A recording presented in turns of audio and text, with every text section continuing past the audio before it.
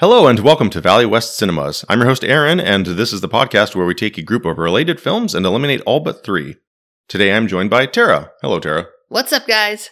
I have my list and my red pen ready because today we're discussing the Marvel Cinematic Universe. So it's the MCU, but phases 1 and 2.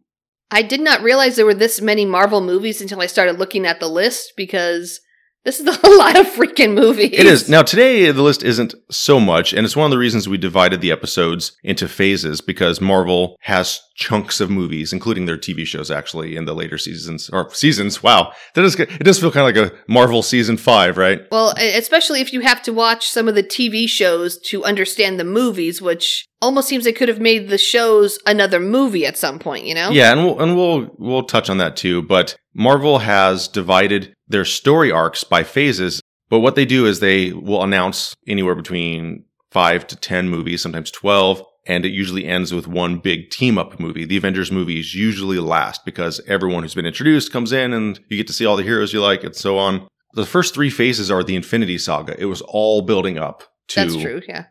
The Thanos. actual, yeah. Yeah. And then phase 4, we know they're setting up Kang the Conqueror, but other than an appearance at the end of Loki, he hasn't really been present. And Loki, again, is not a movie, that's a series on The Loki Disney. TV show, Yeah. correct. If you don't have Disney Plus for some reason, then you don't watch Loki, you don't watch WandaVision. You're not going to understand some of the parts in, say, Doctor Strange 2, or, you know, throwaway lines. You're like, I don't get why they mentioned that. Why is she looking for these kids? She doesn't have any kids. Well, that's the obvious one, that WandaVision sets up Wanda having children, and then Doctor Strange starts with her looking for her kids. And if you don't have Disney Plus, and if you haven't seen the show... So she had kids in Westview, and now she doesn't have kids in Westview. Okay, that clears that up, except it doesn't. Yeah. And we'll get into that failure in the next episode. But right now, this episode, we're talking about phases 1 and 2 together, and we will be eliminating all but 3. And today's films are Iron Man, Iron Man 2, The Incredible Hulk, Thor, Captain America, The First Avenger, The Avengers, Iron Man 3, Thor the Dark World, Captain America, The Winter Soldier, Guardians of the Galaxy, Avengers Age of Ultron, and Ant-Man. So that is building up to Thanos, but not quite yet, because there's little bits of the Avengers Initiative, but Guardians was the first one that really had Thanos hinted at, I think, or even in the show, or in the movie. Phase 1 was only 6 movies, and they were building towards the Avengers. Gotcha, so that's the end of phase 1. And of course, when they started, it was a big gamble. Phase 1 and all the way back in 2008, I don't even know if they had the term Phase 1 yet. That really didn't come in until the Avengers, when Captain America sees what S.H.I.E.L.D. is secretly planning with all of Hydra's weapons that they have in storage. It's referred to as Phase 2. But when the first group of movies came out leading up to the Avengers, it wasn't called Phase 1. That didn't come around until Avengers was so hugely successful, because you have to keep in mind, this was a multi-$100 million gamble. Marvel was a failure. Marvel, as a comic book company, was nearly bankrupt. They were desperately selling off rights to their characters. That's why Marvel sold Spider-Man to Sony. Sony didn't license Spider-Man. They bought Spider-Man and all 600 characters from the Spider-Man comic books. Now, they did come up with an agreement because Kevin Feige sat down with Amy Pascal at Sony and said, hey, never mind the red tape. Wouldn't it be cool if Spider-Man is in an Avengers movie? And they were able to hash that out. But back in the 90s, Marvel was borderline dead. They were on the precipice of completely shuttering. It's kind of hard to think about it now because Disney and, I'd say Lucasfilm, but they're part of Disney. Disney at one point was very much like Marvel, where they were desperate to keep going. They weren't quite bankrupt, but there were so many parts in Disney's history where they were literally bleeding money. They almost shut down their animation division in the 80s. It was Little Mermaid that saved them. Yes, so same with Marvel. Nowadays, we know Marvel and Disney as these, I guess they're kind of together at this point. Well, they're together now, yeah. Yeah, as these powerhouses that might produce crap, but they produce $1 million crap every year. But pre-2008, even with Iron Man coming out in 2008, it was a big risk, and the fact that Iron Man took off was kind of like Marvel's Little Mermaid. It saved them. I'm going to slightly disagree with the term saving. You're right, but it's just such a different thing. Film is so different. But just to double back, so Marvel licensed Blade to, I think it was Time Warner back then is what New Line Cinema was owned by. Mm-hmm. They licensed all of the X-Men characters to Fox, which is why that's what happened. Fox was making so many bad those horrible movies. They licensed the Fantastic Four out. Also horrible movies. And then they did sell Spider-Man as far as film rights to Sony. And so Marvel decided to take a huge risk and borrow hundreds of $1 million to start movies. And the first 2 movies that they planned and filmed basically at the same time were Iron Man and The Incredible Hulk. They were taking a huge make it or break it sort of risk on film. And Iron Man ended up opening to $100 million and was a massive success and beloved by many. And yeah, so it did save them, like you said. Mm-hmm. But instead of saving Marvel, the comic book company, they took a risk on making film. It's almost like McDonald's making a completely different product in order to save the McDonald's company. It's a strange choice. But it worked. If it hadn't worked, if it hadn't paid off, we wouldn't be sitting here discussing Marvel. Maybe didn't save them entirely, but it pulled them up enough to realize we have a new option. Mm-hmm. Because pre-2008, all the kind of stereotypes of superhero comics, they're for nerds, they're for geeks. But after 2008, it was more acceptable for Iron Man because he was, much beloved by almost everyone, I think, right? Yeah. And what you're saying is true in that it added a legitimacy to comic book movies. And this comes in waves because it happened with Superman in 1978. Mm-hmm. But then it didn't happen again until Batman in 1989. And then it didn't happen again until X-Men in 2000 and Spider-Man in 2001. So about every 10 years, audiences are reminded that comic book movies can actually be good. Iron Man was the first one that came out, right? They both came out in 2008. Iron Man was May, Incredible Hulk was July. And it was another 2 years before Iron Man 2. But it kind of paid off. I mean, nowadays, similar to Star Wars, we're just so flooded with Marvel that a lot of people like me kind of checked out at some point. We get back into certain deals, but other times it's like, oh, here's Thor number 6. I kind of checked out too. My impressions of most people, it's Phase 4 that did it. I'm fine with standalone movies. I'm kind of tired of this connected universe thing. That's kind of too much. Just one at a time. I think Age of Ultron is one of the biggest failures of the MCU, and part of the reason is that so much of that movie is either setting up or wrapping up other movies' storylines. Add little things here and there, make us feel like they're connected, but I feel like what's the point? It feels like treading water in Phase 4. To be fair, at this point, Marvel, like I said earlier, they're printing money. But when Marvel is producing these movies and they're still opening to huge amounts, I don't know what the last movie opened to. They're all pretty big. I think a simpler way of saying it is they're pop culture now. They are pop culture. They will probably never go back to the, kind of skulking in the shadows of, oh man, I like this really cool thing, but you've probably never heard of it. It's worth pointing out, too, though, that the comic industry is still struggling. Part of it, too, is because print media, magazines, books even, they're all dying off, which is better for trees, I suppose. Comic books have been dying for decades. Sales have been dropping and dropping. Graphic novels are getting popular. I read graphic novels, but I don't read comics. And the difference is one is 30 pages, one is 150. You may as well get the one that's going to, tide you over longer. Yeah, graphic novels are usually printed on better paper. They're usually bound better. They usually look better. And I don't want to wait a month between issues. Like, people complain now. Like, I don't like binging TV shows, but people complain now about having to wait a week between episodes. Like, God forbid we didn't spend 70 years doing that anyway. But I don't want to wait a month between issues just to complete a 100-page story. Yeah, I don't think I ever really read comic books. I did get the graphic novel Weapon Brown, but I got the first 3 comics to that before the actual graphic novel came out. I know there's comic book stores, but I'm sure they make most of their money off of like Funko Pops and movie posters. You're probably not far off, to be honest. Part of the reason I wanted us to talk about that, though, is because, at least initially, the comics shaped the movies. And actually, once Iron Man took off and the Marvel Cinematic Universe took off, the Marvel comics started to be written in a way where it looked like they were trying to set up films. Basically, the comics were pitches. Got the storyboards and everything right there. Already got the dialogue. Exactly. I worry that the film company shaping the comics side of the company might cause creativity to falter. People aren't being given an opportunity to be more creative in comic form because there's no risk. You write a comic that's bad.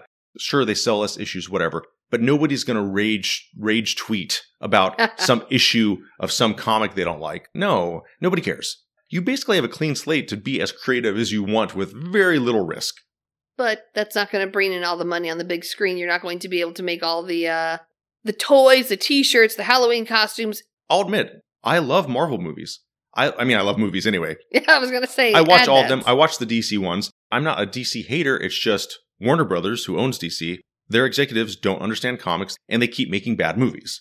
I don't hate DC because I love Marvel. Oh, you're just a Marvel fan. You can like both of them. This is not a competition. I like good movies. Oh, I like bad movies too. Shit. You don't have to, like, if you like DC, that doesn't mean you have to hate Marvel. You can like both of them and still dislike the bad movies. That's the age we live in now, where in order to prove you like something, you have to say you hate something else. I do have problems. I do hate how, over time, the Marvel movies, cinematically, all look the same.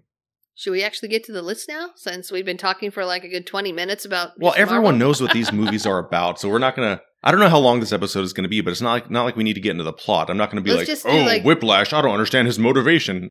I would say let's start with the first one, but Iron Man, everyone loves Iron Man, so we'll just push that to the side for a second. I already mentioned that Age of Ultron is a failure, in my opinion, so let's go ahead and skip to that one, if that's okay. Okay, works for me. The second to the last of the Phase 2 movies. For some reason, Ant-Man is considered part of Phase 2, or Wikipedia is wrong. I don't know, but you would think Phase 2 would end with Age of Ultron, right? That's where it should be, because the end of your phase, like the end of a season in a show, so you want to go out on a bang kind of deal. Well, speaking of going out on a bang, Age of Ultron, the Hulkbuster fight sequence where Iron Man is in the gigantic Iron Man suit, the Hulkbuster, and he fights the Hulk. I don't know if choreographed is the right term, but they went to Michael Bay to help create that sequence. We need more explosions, and we need to have lots of booms. Well, who do we want to hit? Well, we should probably hit that guy that did Transformers, that one. I mean, you're not far off, and it looks great. It's a great sequence. And this is one of my things that I kind of want to ask you about with Age of Ultron. It's not very enjoyable.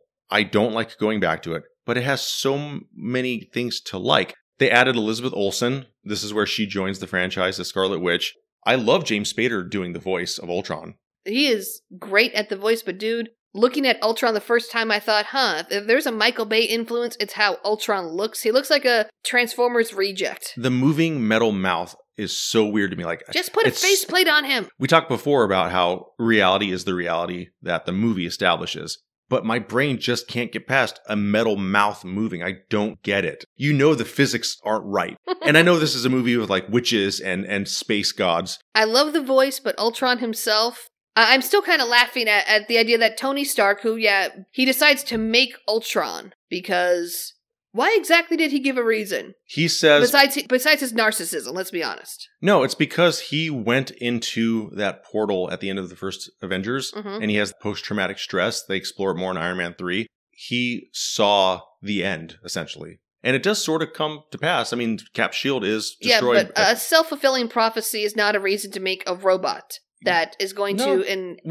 human emotion is complicated. So he had a traumatic event and a vision, and so... not the robot. Not the robot vision. Funny. That came out later. No, I mean, that is Age of Ultron vision. He had a vision. Another thing to and then he had another vision. So that's poetry. Adding vision to Age of Ultron was smart. He wants to, as he puts it, put a suit of armor around the world. Knowing him, that might actually be literal and not metaphorical. I don't know. But he was trying to protect the world. So the best way to protect the world is to make a robot that has Tony Stark's narcissism and no clear off switch. Well, yes. I mean, I hear your sarcasm. Does the Terminator franchise as movies exist in the Marvel universe? Because I'm going with a no on this. I think there's a Skynet joke somewhere. Someone else pointed out that in Avengers Endgame, Tony Stark calls Thor Lebowski. Yeah, and Jeff Bridges is in The Big Lebowski, but Jeff Bridges is the villain in Iron Man 1. So it's like, does Jeff Bridges exist in the Iron Man universe? Wait, how does this... Yeah. Okay. And he just happens to look like Obadiah Stark, or Obadiah, whatever his name was. Not Stark. Yeah. That's a new twist on that. That's Iron Man 4. But no, he's trying to protect the world. And even though you said it in a very sarcastic way, it's true. Making an AI does actually make sense. Never mind Skynet, whatever. Mm-hmm. I do wish that they had explored the idea of Ultron replacing himself a little more. It's somewhat confusing. Like, even though I know what they're doing, even still, I'm just like, that's a little weird. I just wish they'd explored it a little better, a little more clearly. Trying to wrap up a bunch of stories, plus set up another phase. What turned me off of Age of Ultron besides that was Scarlet Witch and Quicksilver.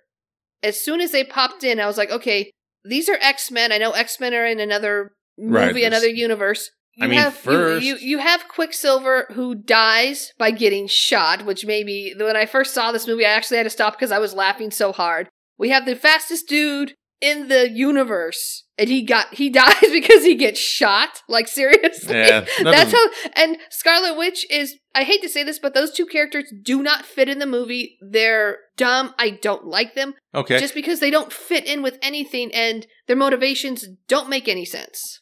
They're not necessarily used very well in the film. They're not given a lot to do.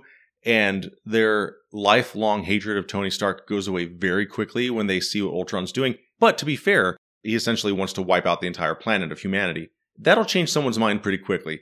But yeah, it is suddenly like, oh, we're just going to be good guys now. But it's not satisfying, is the word I would use. We're going to swap over really quick. But then again, the fact that they hate Tony Stark so much in the first place just made me go, okay, I get comic book logic, but you hate the dude who built a bomb. We hate it so much because we just saw the word Tony Stark while we're hiding in our living room with our dead parents' bodies. Really? You're going to blame the guy that actually made the gun and not the guy that actually shot him? Well, again, human emotions are complicated. These characters, they spent 2 days in the rubble staring at a missile with his name on it waiting to explode. That's traumatic. Oh yeah, I'm not saying it's not. But I buy that completely. I have zero issue with that. I think just the involvement of the Maximoff twins in general in the movie turned me off entirely. Anytime they're on the screen, I was like, you guys shouldn't be here. And if you are going to be here, Magneto better show up in the next 5 minutes. I would have actually been down with that kind of multiverse crossover. I think that was too early for Marvel to do. Back then, Fox owned X-Men, and Disney didn't own Fox yet. You can argue that you didn't like them, but they added them because, just like with Thor, Marvel very slowly introduced otherworldly characters and ideas. And so, adding a space guy with a hammer, he had to have the explanation that what you call magic, we call science, which is enough to sort of dismiss why there's a flying hammer that he can summon. And then they added supernatural powers with these two characters. And now we're at the point where Captain Marvel can just fly around in space and nobody cares.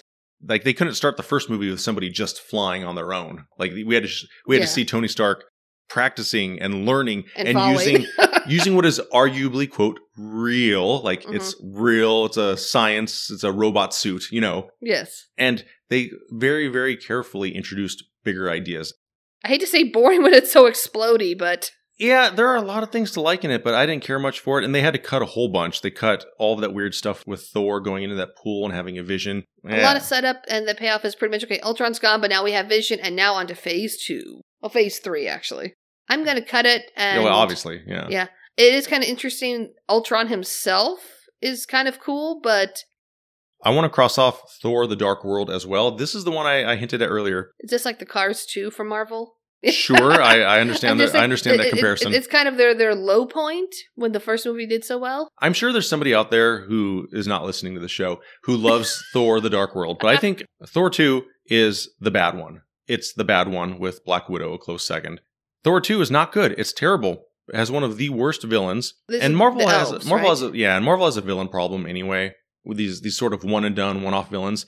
Other than Killmonger and of course Thanos, their villains aren't great. They show up, they cause a problem, they get killed, and that's it. Pretty much, yeah.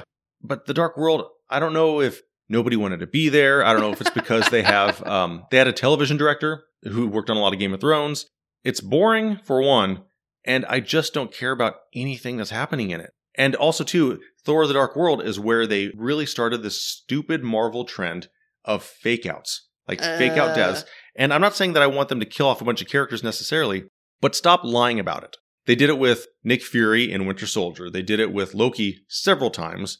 And even when it's not like a purposeful fake out, like a character tricking somebody, but where the character comes back because Loki dies in Infinity War, but he manages to come back and get his own Disney show. That's why there was no tension for me for Infinity War, because I knew, oh no. They're going to undo it. Black Widow is one of the ones who, quote, really dies. But then she still gets a prequel. And so even though the character, as far as we currently know, is still dead, the actor and character still came back in a separate movie 2 years later. For crying out loud, just kill them off. Let them stay dead. We don't need everyone to have, oh, I came back because of magic or because of a wish.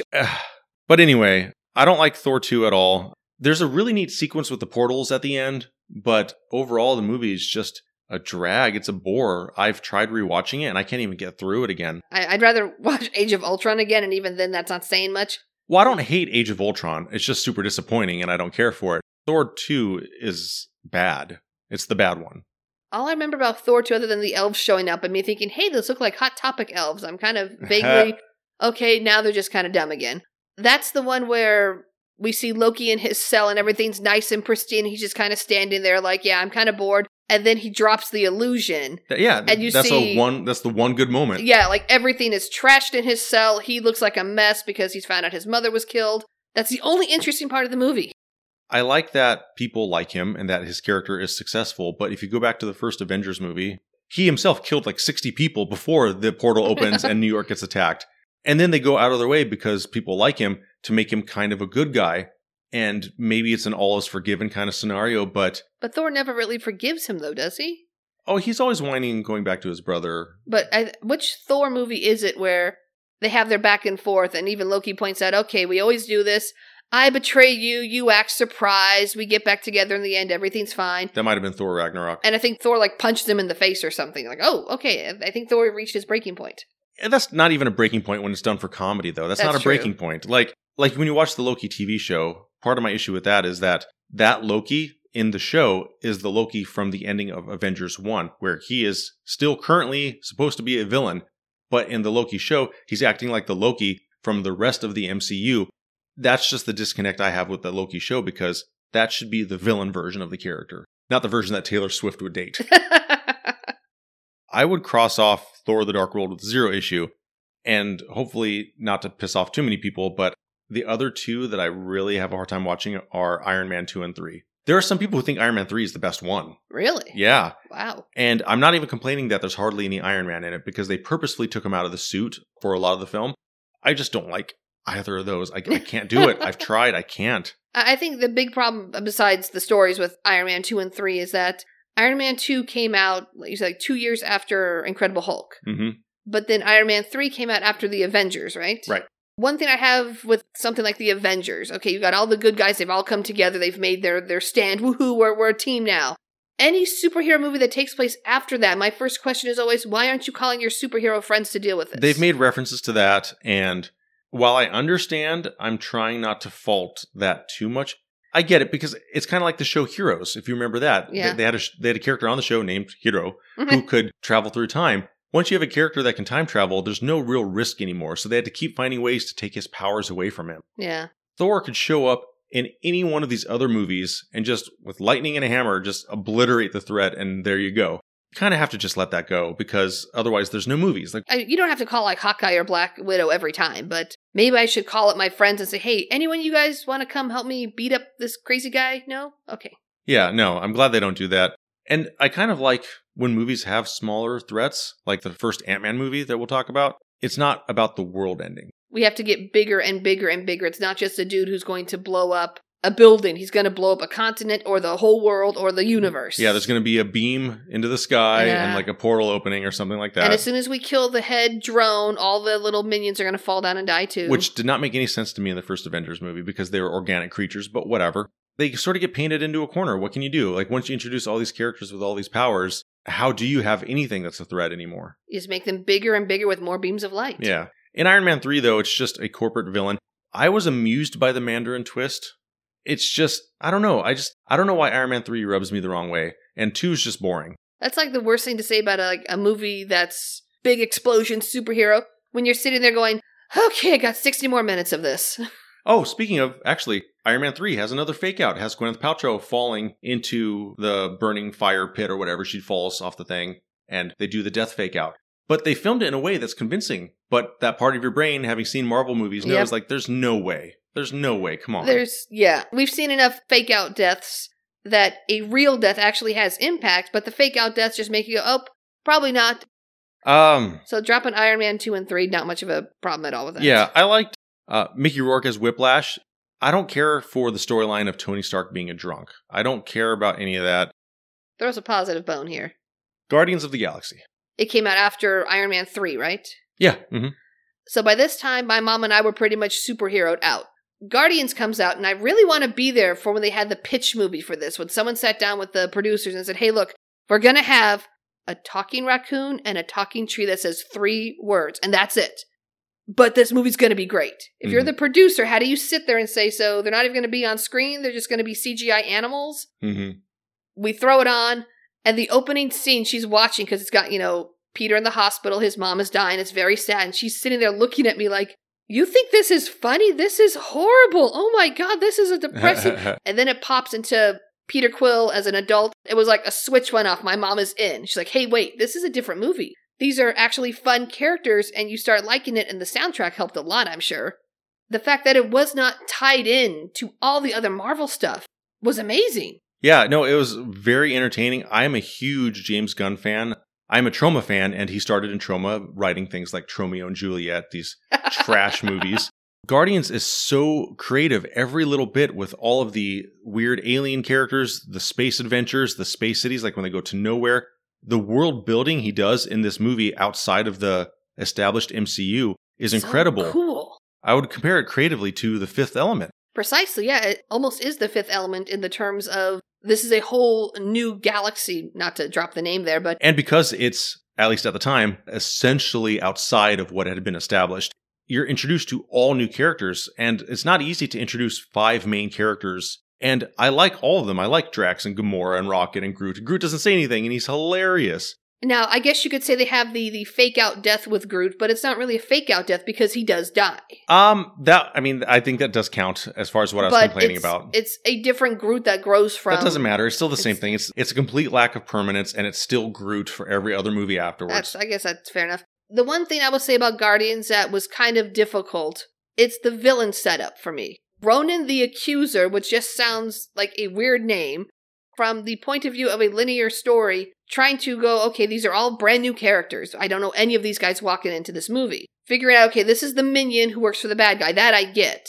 But how they set up what each villain wants is kind of hard to follow at first. Oh, it's pretty clear to me. Because Ronan the Accuser, because of the backstory, I mean, maybe... What backstory? You're walking into this blind. There's no backstory you know about him. No, they say in the film that Ronan wants to destroy worlds, and by working with Thanos, he can destroy whatever the name of that planet is that Glenn Close is on.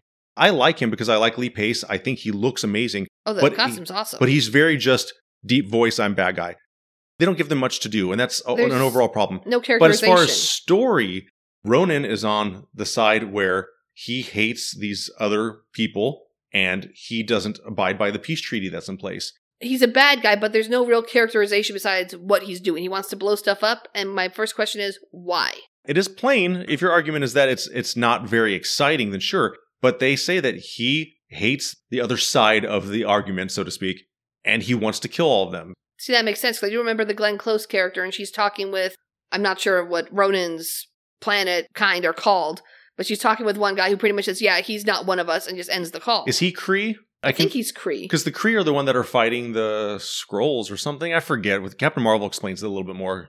My only issue with that is that with introducing so much new stuff, I still don't get the motivation other than he just wants to. Well, if you're looking for a deeper meaning... It's a Marvel movie, I know. No, not even that. The problem with looking for deeper meaning is that he is a radical. That was the word I was trying to think of earlier. Radical, there you go. And you can't explain why someone's a radical in a way that makes sense, because then you would agree with them. I mean, I like Ronan. I think his look helps, and he's almost like a Golem, not Gollum. Basically just a look. He's not so much a character. He's more of just a look. Yeah.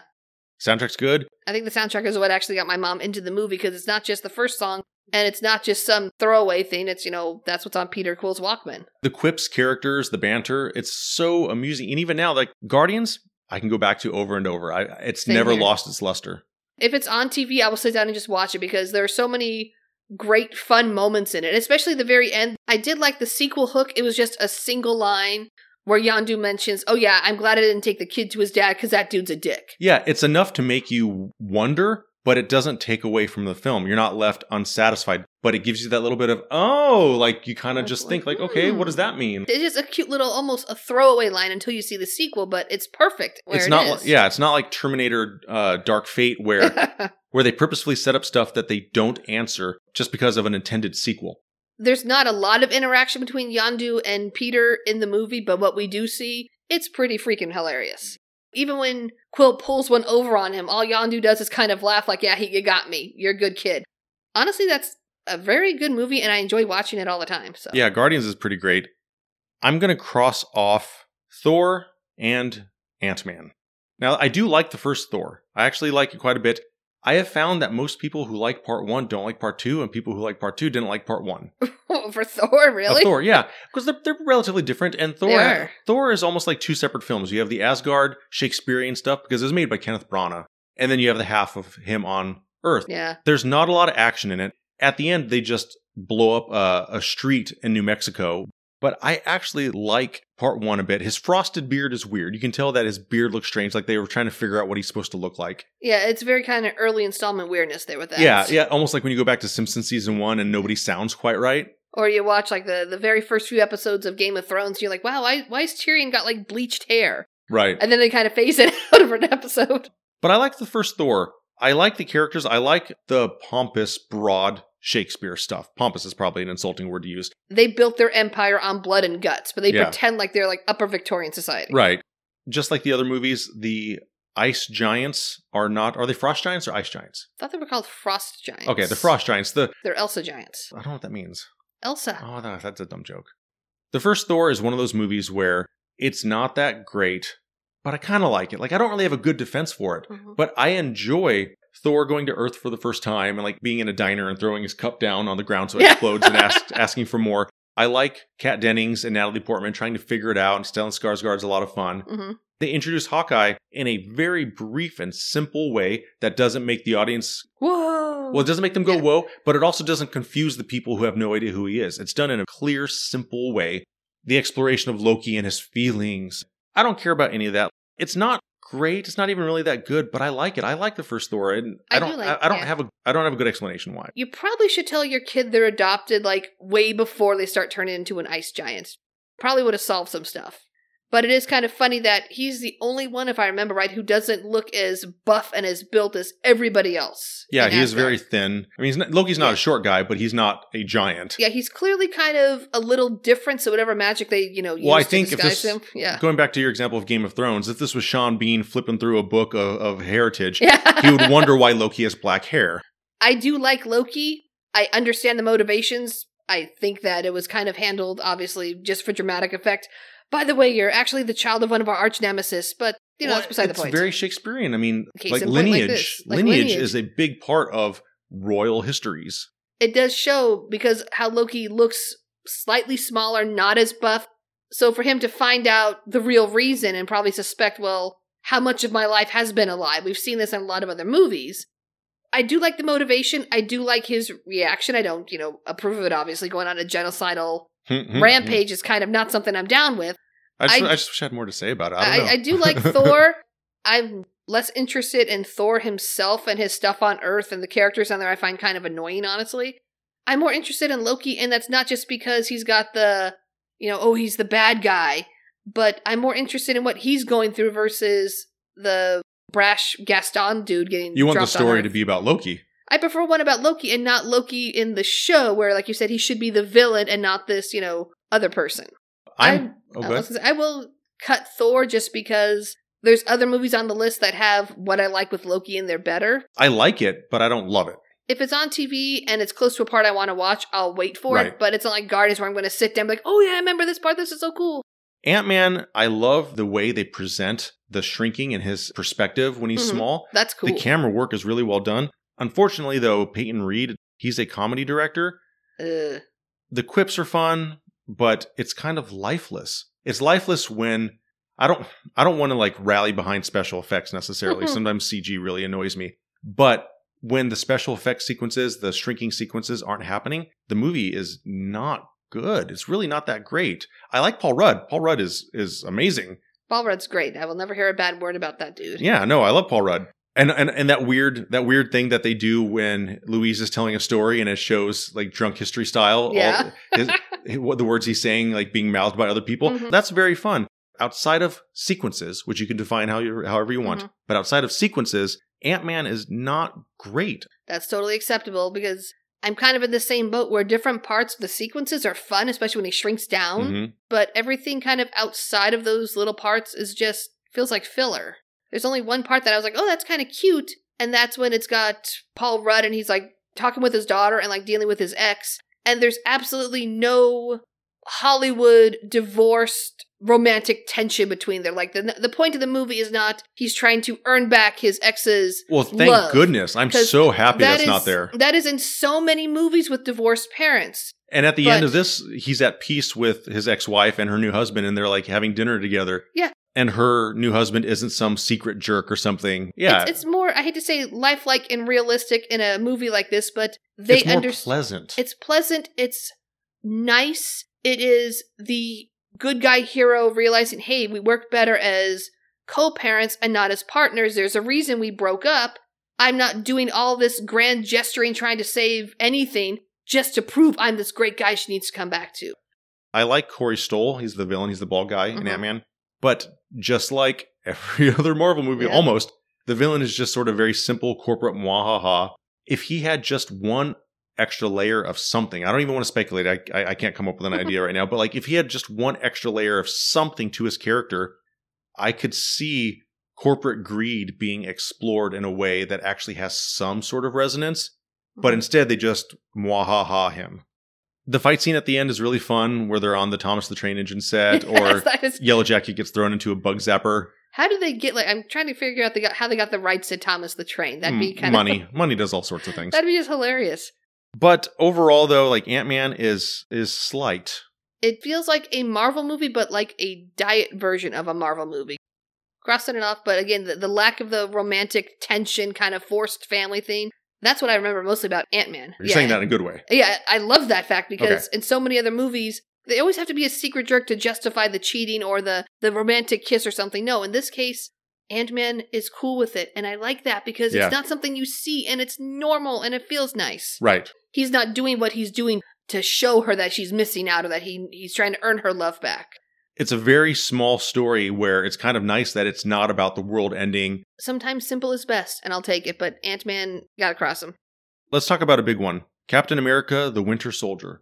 Having a central mystery and government conspiracy plot is nice in a superhero movie. Mm-hmm. Sure, they're using punchy powers, but it's really more about who is this Winter Soldier, what is actually going on at S.H.I.E.L.D., and it's conspiracy-minded in a way that's exciting because you have a character like Captain America who is pure of heart. He's the Boy Scout. And putting him underneath, basically like employed by a government agency, never mind that they're actually Hydra. If it's not the right thing, he's going to fight back. That's interesting. I'd say, is this the only time when I'm fine with there being a fake out death and he's actually alive with Bucky? We saw him like disappear into the snow off the train in Captain America. So we presume he's dead, but then he's alive after all this time, just been brainwashed. That fake out is plot driven. And it seems to, I hate to say make sense, but in context, it makes sense. Well, he fell off a train. He would have died. He fell off a train. He would have died. We assume he's dead. But when he comes back, it's not at the end of Captain America. There's not an end sequence where Bucky, shows up and he's like, hey, you got a cup of cocoa for me or something. As far as everyone knows, he's dead, and he stays dead for years. Yeah, I don't mind that. I mean, I almost wouldn't even really consider that a fake out, only because the whole development of his character relies on that happening to him. Yeah. So that's okay. But none of the other fake outs motivate the plot or the character necessarily. It's just a thing to do to us, to the audience.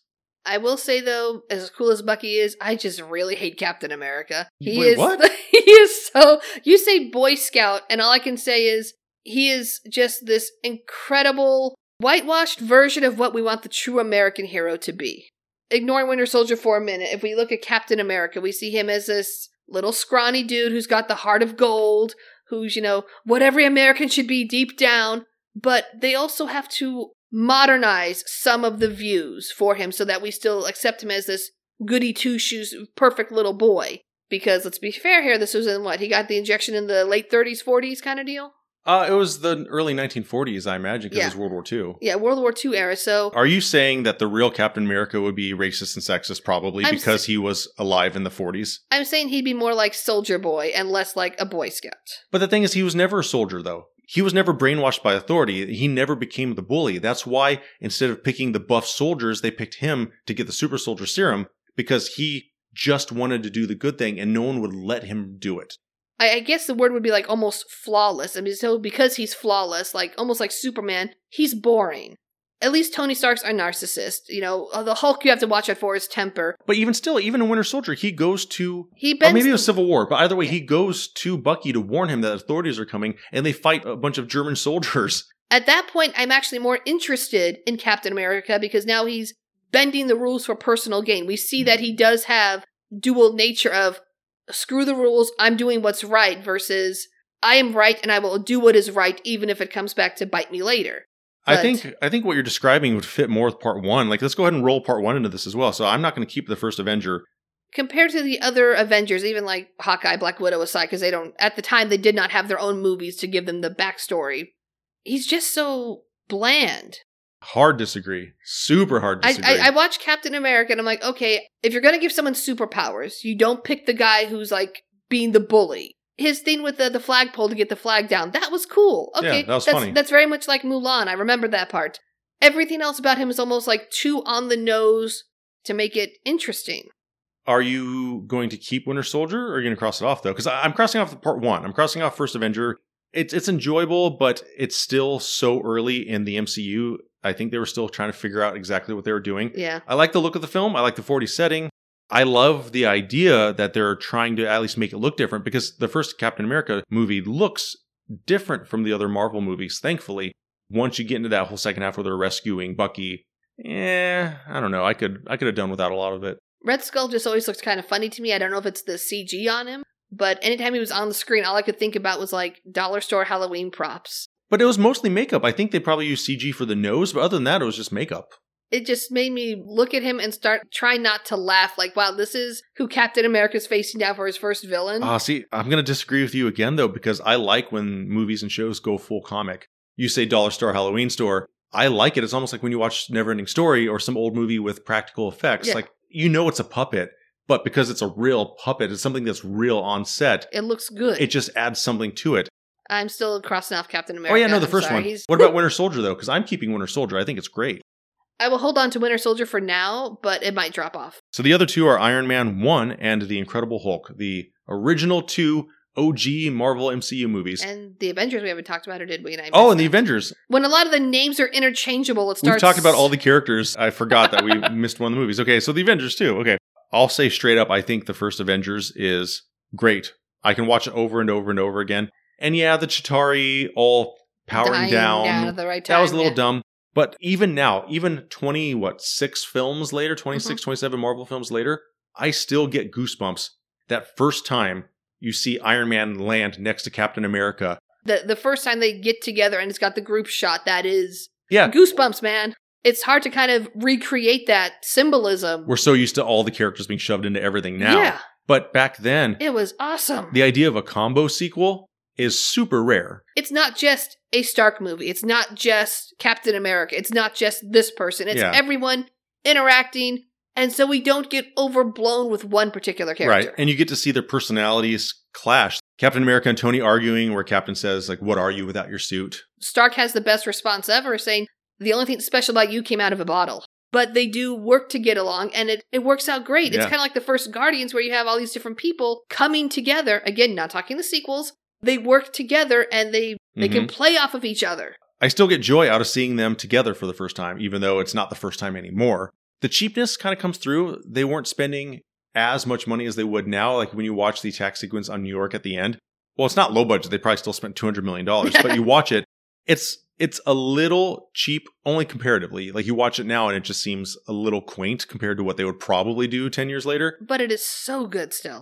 This is the one I think where Loki has the confrontation with the one dude. And Loki says, listen, you'll bow. And the guy says, no, there's always men like you. I like it. I still think the first Avengers is one of the best MCU movies overall. That's an easy keeper. Keeping that one. I think if I remember right, the reason Edward Norton was not asked to join on with the MCU is because he was just very difficult to work with, and he had a certain idea of what the Hulk was going to be like, which didn't fit with everything else. He wanted it to be more of a character study, and the original cut of the film was like 240 maybe, and they cut it down to keep mostly just the action stuff. So there's some character stuff that's in the trailer that's not in the movie. Yeah. And I believe he refused to promote the film, like go on talk shows and stuff maybe. And so when Avengers came around, he kind of, I don't know if he directly apologized, but he said that he wanted to be in it. He told them, and Marvel just said, no thanks. Because no one even remembered really the Incredible Hulk, if I remember right. It's kind of been ignored up until very recently. Yeah, it's not as if Edward Norton really had anything to stand on. Like, hey, look, I am the face of this guy. It's not like Robert Downey Jr. by the time Avengers comes around. They couldn't recast him. Kevin Feige is known to avoid conflict. He considers the MCU to be a conflict-free zone. And so he's not going to hire... That's a good idea, at least currently, he's not going to hire people known to cause trouble. Especially when you're talking about working with these people for another 10 to 15 years with different movies. You don't want someone who's going to be like, hey, listen, what if we reshot this all, but my character looks really pensive in these scenes instead? For example, they really want Tom Cruise. They've been trying to get him for years. Really? But my guess is that he's going to have to play a one-and-done character because there's no way they can guarantee Tom Cruise will come back. And Tom Cruise hires his own writers and directors and his own staff. Yeah, so he would have control. And so there's no way they're going to lock him down for 3 movies, I don't think. Incredible Hulk was fine. When you're casting for these people, for these characters, you don't cast for Iron Man, for the Hulk. You cast them as Bruce Banner. Well, yeah, because they're going to be CG otherwise. Yeah. Like, they're going to be animated characters. In the case of, say, Tony Stark, you cast someone who's going to be a good Tony Stark. You cast someone who will be a good Bruce Wayne. That's why I always defend George Clooney, because in Batman and Robin, he was a good Bruce Wayne. He's basically playing himself. It's just he's in the worst Batman movie. But he was a good Bruce Wayne. Edward Norton, kind of a forgettable Bruce Banner, didn't really do much for me. The movie itself was kind of forgotten. Do you know the story of Back to the Future and how they had to recast Marty McFly? No. Okay. Eric Stoltz was Marty McFly. They realized, and it's rare, it's super rare in a Hollywood movie, but they realized that it wasn't working and they fired him and they replaced him with Michael J. Fox. The story goes that Eric Stoltz was treating it too seriously. He wasn't treating it like a comedy because if you look at the reality of Marty's situation, being stuck back in time, perhaps undoing his whole family's existence, that's a pretty heavy thing to put on somebody. And so he was taking it in a dramatic direction. So in Incredible Hulk, Edward Norton was looking at it more from a psychological perspective of what this condition would do to somebody. That's true. And we just want to see big explosions and some booms. We want green monster smash other monster. Yeah, we don't want the green monster sitting there going, now, what is my proper motivation? If I could just sit down and maybe think and meditate, I'd be okay. Yeah. I don't want to discount the possibility of a dramatic movie. You could make a dramatic movie about a guy who turns into a monster that he can't control. I mean, you can use that as a metaphor for alcoholism, abuse. Yeah. You can use it for all sorts of things. There is a story there, but that's not the Marvel story. Yeah, that actually might be kind of cool to see. I mean, they could have made like a Logan-style, Oscar-nominated sort of Incredible Hulk movie where this is the terror that this human goes through every day of his life. Yeah. That would be really cool. But that's not a comic book movie in the way that we want or expect it. And Marvel didn't want that. That's not the movie they wanted to make. That is very good points. I mean, you could not have the Logan movie if you didn't have the X-Men movies beforehand, setting up the kind of comic book universe. If you just had the Logan movie by itself, people would be like, so this is Wolverine, and he's kind of this jaded ex-fighter, and I really don't It's odd without history. Yeah, the history supports it. And Incredible Hulk. Well, Incredible Hulk, they could have done it because we had the TV show. Like, it was a known character. The show was on for years. Marvel didn't want to make the movie that Edward Norton wanted to make. I almost never go back to it. Yeah. I never think about it. I think mostly the Ang Lee version because I won the DVD in a little raffle at work and there was a choice between getting Finding Nemo or getting the Hulk movie. And I was so excited because I was like, okay, I'm going to get the Finding Nemo movie. It just came out. And one dude won the raffle before me, so he walks up and he took Finding Nemo. And I was like, well, why? You don't even like cartoons. You hate cartoons. And he said, yeah, but I hate that garbage even more. So I'm going to take this Magic Fish movie. So I got stuck with the Ang Lee DVD, and I think I threw it in the garbage when I got home. So we're down to just one that we haven't talked about yet, and I think it's going to be the shortest discussion because it's Iron Man 1. I think they struck gold. It's a very simple origin story. Like, the origin story is like the template now. It is. If you watch Doctor Strange and put them side by side, it's almost the exact same character growth and arc as Iron Man 1. Robert Downey Jr. was flawless. Perfect casting. Robert Downey Jr.'s career was faltering, and then picking him for Iron Man was inspired casting. It was not what you would have expected, and they lucked out. He is perfect. Of course, some corporate suit is actually the bad guy. We have one fight scene at the very end, and that's it. It's like Darth Maul. But it's so interesting watching him change and become Iron Man. That's what's fun about the movie. It is a discovery movie of him becoming a better person. Mm-hmm. And it still has the explosions, and still has fighting. But I will say, beginning and end of Iron Man, when he's held captive, it was kind of fun because the language they speak actually is real, but it's only a few people in the world speak it still in certain areas of the world. Most people just heard these guys, yelling and screaming, and then if you actually understood the language, you understood everything they were saying. So the kind of, not really the spoiler, but the twist was kind of revealed early on. I do love the ending. The ending scene is just perfect when he's sitting down in front of, the Congress and they're talking. The reporters, yeah. And he just says, "I am Iron Man." He says, "I am Iron Man," and we're so used to the idea of secret identities. For the movie to end on that beat of, "I am Iron Man," it's like... That's mic drop right there. Yeah. You're like, okay, I'm down with this. This is cool. So that leaves me then with Iron Man 1, Avengers 1, Captain America Winter Soldier, and Guardians of the Galaxy. So I have 4, I have to get rid of 1. Same here, so... Is it the same 4? Yep. Oh, well, I imagine just based on everything you've said, you're cutting Winter Soldier. I like Captain America when he's playing up other people in small doses, by himself, him carrying a movie. I just hate the character.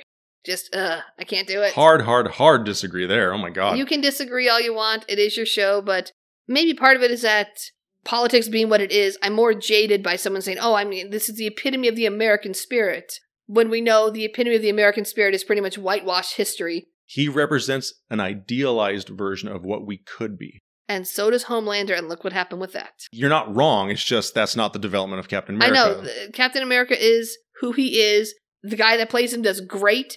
The story is fine. The guy who plays him, do you not know his name? It's one of the Chris's. There's so many Chris's in Hollywood. I'll take it. That's fine. Yeah. While I don't agree with what you said about Captain America, I am torn between Winter Soldier and Iron Man. I said a lot of positive things about Iron Man, and I'm going to stand by those. But between the 4, I'm going to cut the first Iron Man. Wow, you're cutting the gold standard there. It set the template, it enabled them to make the other ones, and it started the superhero genre, for better or worse, let's be fair. Well, it rebooted the superhero genre. It showed us that we could actually have good movies.